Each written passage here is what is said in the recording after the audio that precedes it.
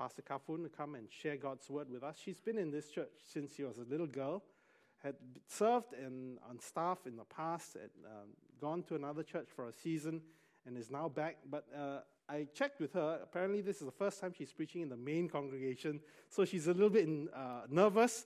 So I hope you support her. She's preached in the Saturday service many times already, but the first time here in our main service. So let's just welcome her as she comes to the pulpit to share from God's word.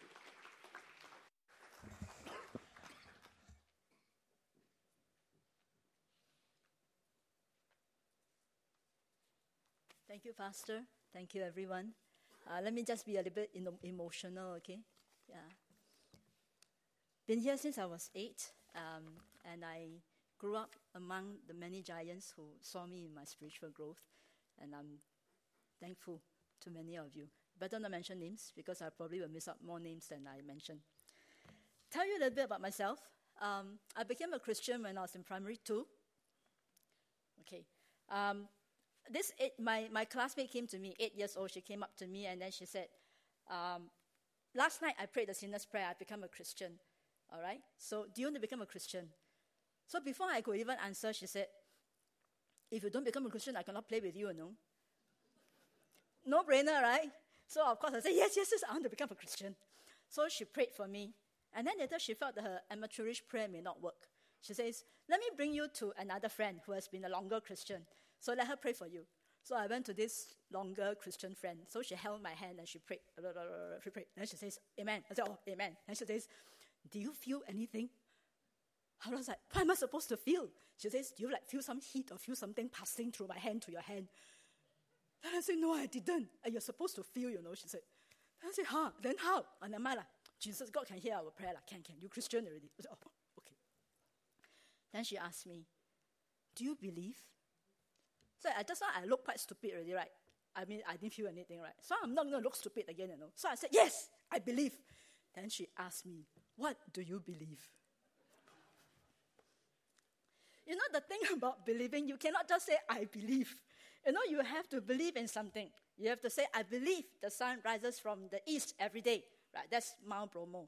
I mean, when I went there, a lot of people go there and they take photos like this. And when I went there was fog. And I didn't see this, but I still believe the sun rises from the east. I believe that there are black panthers. I also believe there are pink panthers. You have to commit to something, right? You cannot just say, I believe. You cannot believe in a vacuum. But the Israelites in Exodus saw the 10 plagues, and they crossed the Red Sea. And God told them to believe, stand and watch him deliver. They believed, didn't they? But they quickly disbelieved also. A quick flip of the Gospel of John reveals that many people believed in Jesus for different things. To the man born blind, Jesus was a healer. To the woman at the well, Jesus told her that I will give you living waters. For the 5,000 who ate the 5 loaves and 2 fishes, then Jesus could supply food. In fact, they believed that he can supply food. They followed him the next day to look for more food. For the disciples who saw him walking on the waters, Jesus has control over natural elements. For Mary and Martha, he's a man of second chance. Well, by the way, this picture over here is purchased from the Colors of the Bible. It is an annual competition organized by the Bible Society. This year they also have. So if you can draw or your children can draw, Google the Bible Society and take a look. Okay, sorry, that's an aside. Okay. Now, let's come back. A quick recap of the disciples will show us that they gave up a lot to follow Jesus. You think about it, Matthew was a tax collector. He was earning big bucks. He gave up all those money and he followed Jesus. Peter and Andrew, James and John, they are fishermen and they were actually business partners. They gave up their business, they gave up their career, and they followed Jesus. Simon the Zealot gave up his life mission to overthrow the Roman Empire and followed Jesus. Look, they gave up a lot. And it's not like it's easy because they actually risk a lot to follow Jesus, to become Jesus' disciples. The teachings that Jesus was teaching them was not mainstream in that sense. It was really against the culture for a lot of things. And the disciples were repeating what Jesus has taught. And they were not very popular among the villagers and the townsmen. But they took the risk anyway. So I found myself asking the question, what do you think the disciples were believing in? Were they looking to someone who could benefit them if they chose him? Following Jesus was not only costly, it was also dangerous. In today's gospel reading, we found the disciples hiding in the room, behind closed doors, fearing for their lives. I mean, you remember just 1 week ago, it was Hosanna, Hosanna, Jesus saves. And a few days later, it was crucify, crucify, and let him die. So, and then today, this morning, on Easter morning, it's like, oh no, the grave is empty. Right? That was what was happening at that time. The thing, and worse still, the rumors was that the disciples have taken the body, and that's why the grave is empty. So what do you think the soldiers will be after the disciples' life? It was scary to be a disciple. All these testimonies of Jesus' resurrection were not enough to get them out of the house to normal living. I mean, Jesus told them, I will rise in 3 days, right? And then on that day, really, Jesus rose, right? And then what did they do? Instead of continuing going out to live courageously, what were they doing? They were hiding in the room. And honestly, I don't blame them. When Jesus first appeared to the group, Thomas wasn't there. We wonder where he went. Wasn't he afraid like the rest? The rest were so scared they were hiding, Then Thomas not scared. Thomas go out to Sheng Siong and buy food. Well, if you could remember, Thomas was this guy whom when Lazarus died and Jesus said, I'm going to Jerusalem. And then the people said, you crazy, you go to Jerusalem, people want to stone you, And Thomas was the one that says, let us go, that we may die with him. So Thomas was not a scaredy cat. No, he wasn't. So where was he? Okay, we shall not speculate. But we know that when he came back from wherever he went, and when the people, when his friends all insisted, look, we saw Jesus, he came back alive. Thomas' response was, unless I see in his hands the mark of the nails and place my fingers into the mark of the nails and place my hand into his side, I will never believe. To me, he sounded like he had lost faith. Disappointed, angry, maybe even defiant. I'm ready to die for you, and then you die on your own? Didn't bring me to die for you. Okay, I know. But he was, words will never be enough to show that Jesus is real. So Jesus appeared. Thomas wanted concrete evidence. Jesus gave him concrete evidence. Don't judge him. Because when Jesus first appeared to the group of disciples, he said the same thing. This is my hands, these are my hands, these are my sides. When you've been through such fear and disappointment, you need concrete evidence. That's fair. Because fear and disappointment do have a way of paralyzing our faith, doesn't it? For some of us who trusted God, for who God is, well, we have heard of his miracles, we have read his teachings, we have received the peace and joy he promises and all. But when difficulties come and we are tested, do we always respond positively and with faith? We have our fair share of fear and pain. We do get our bad grades. We do have premature deaths at home. We have involuntary singlehood. We have accidents. We get laid off at work. There are countless disappointments. Then how do we respond? Some of us actually retreat into a que sera, come what may. God has the plans for me. God has the best plans are the best. A bit fatalistic. And some, hopefully not too many, leave the faith. Most of us, many of us, choose to do this. Come to church, do the mundane, pray mechanically, just live like a Christian. So what I'm curious to know actually is this. When Jesus appeared to the disciples, the whole group, right? Then he appeared a second time, right? To the whole group with Thomas there, right? What message did he want to bring so specifically to Thomas? He wanted Thomas to hear the same message that everybody heard. And what is this message that after hearing this message, these disciples died a martyr's death, all of them? What is this message? And even more powerful was this. Jesus says, do not disbelieve, only believe. believe what? Such that after they believed, they would give up their lives for Jesus. Not only that, when Jesus appeared, he didn't just say believe, because after he calmed them down and their hearts were gladdened, he says, my hands and my sides. He breathed on them and commissioned them. The Holy Spirit, he says, wait for the Holy Spirit. That is something that we need to believe and we need to take it in. Jesus said, he was the one that was crucified, died, and was buried. And he came to them and he commissioned them to go. Sorry, obviously I have departed from my script and I'm coming back. Okay. Jesus knew the overwhelming sense of setback. That was why when he appeared to the disciples, he appeared to them at different times, to different groups and people. To this group, he appeared through closed doors. To the two of them walking to the road of Emmaus, he walked with them and talked with them. To Mary Magdalene, he called her by name.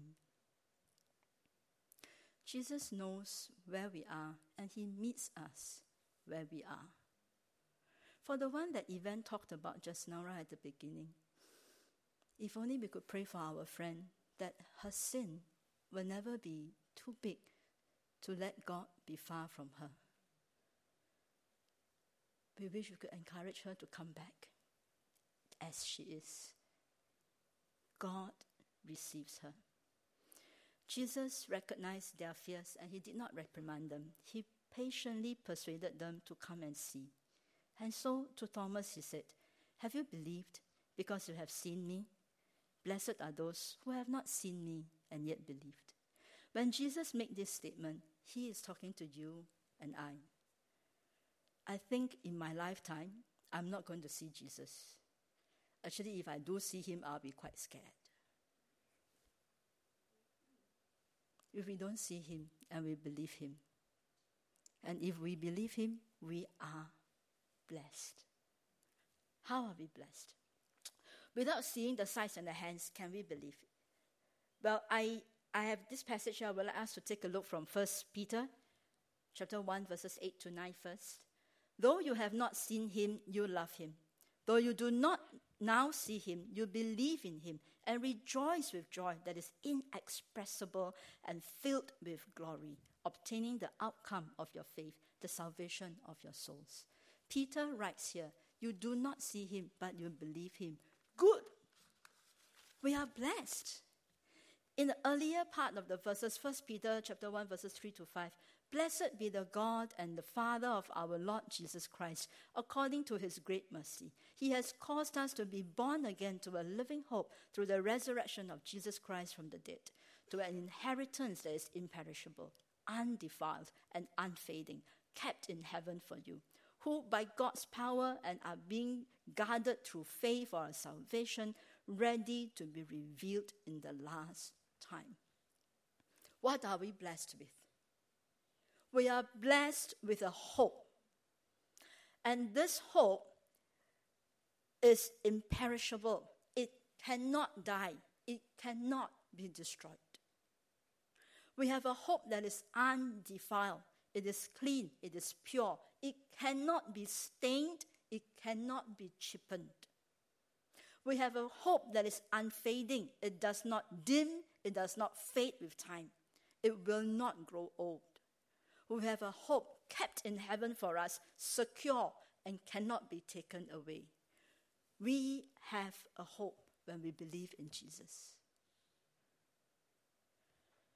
So when we say, I believe in Jesus, what do we mean? Are we talking about a God who always heals, always protects, prevents bad things from happening, give us lots of money, give us promotion, and work miracles all the time? Is that the way we want to interpret Jesus? That Jesus is only a God of the good things? What if he came differently?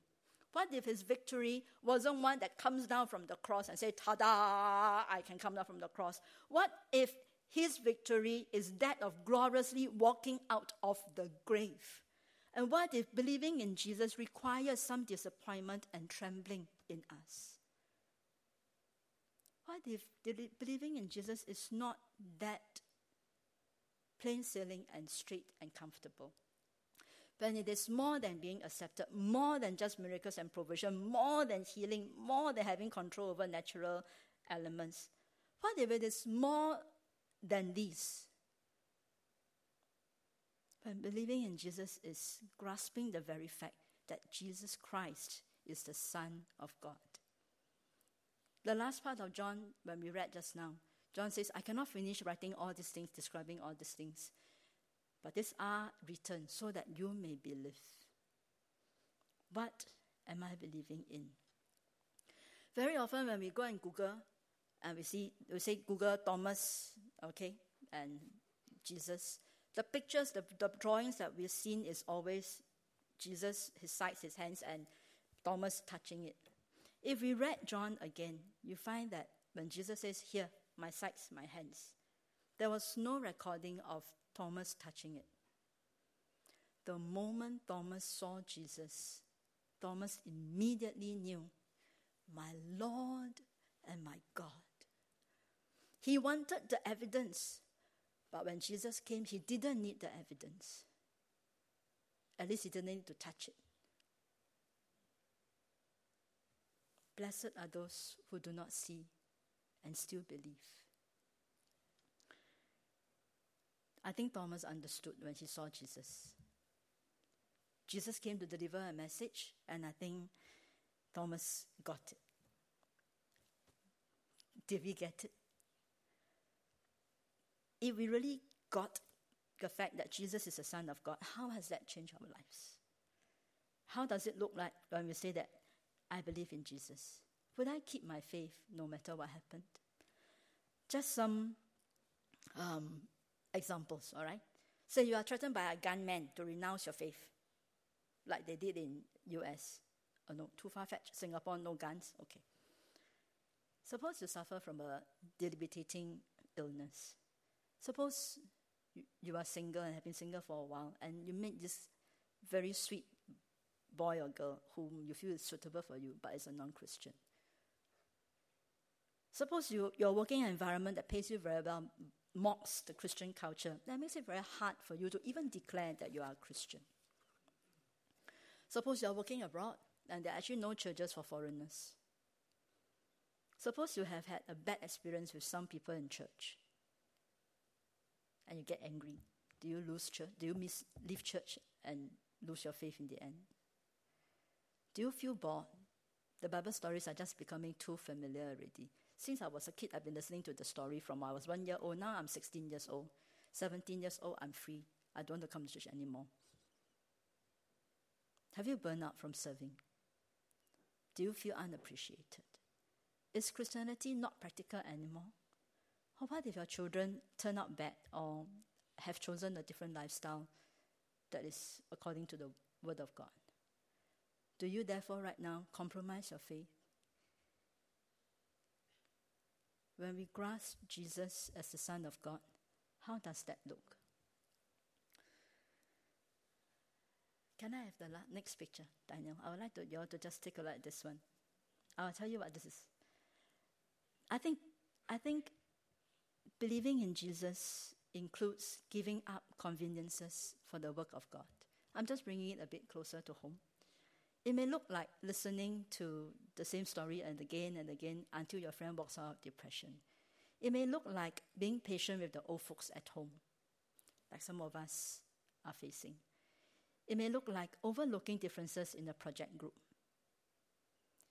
It may look like spending time with our BB boys and our GB girls, both here at Queenstown and at Westwood. It may look like serving on the music team, week in, week out. Really appreciate the whole team every week. It may look like shepherd's kids hiding upstairs now. This is prayer meeting, taken on 14th of April. I better explain why Pastor is not there. Pastor was on leave. Okay. 14th of April, just Friday. More than 20 of us were there. The tables were there because the tables were prepared for the next day. There was the assistant event. But so we were all there praying, 20 over of us. Praying for Shepherd's Kids, YE, BB, and GB. The church, praying for the church. And rightly so. We are the church. We need to come and pray for the church. Perhaps really believing in Jesus requires a bit of giving up some conveniences for the work of God. Our faith for Christ is not based on physical sight, because we have not seen him and probably will never see him. Our faith is based on our spiritual relationship with Christ and with the word that he taught us with. He has breathed upon us the Holy Spirit that we may know him personally and profoundly. So when I was 8 years old, and when my friend cornered me and said, "Do you believe?" I said, "Yes." And she said, "What do you believe?" I said, "I believe in Jesus and all that Jesus represented. All the past religious experiences I had before I was 8 years old, all that I will put down. I believe in this Angmo English God that I cannot pronounce, whose name I couldn't pronounce. I will believe him because he died for me." Just before I came back to this job, I had a conversation with my daughter. And I found myself tearing when I talked to her. And I was surprised why I was crying. And all I was telling her was why I was coming back to Good Shepherd. And I find myself tearing now. It's not because I love God. I realized that it was God who loved me. His love arrested me, and I want to serve him. I'm going to take some moment, because after I shared this yesterday,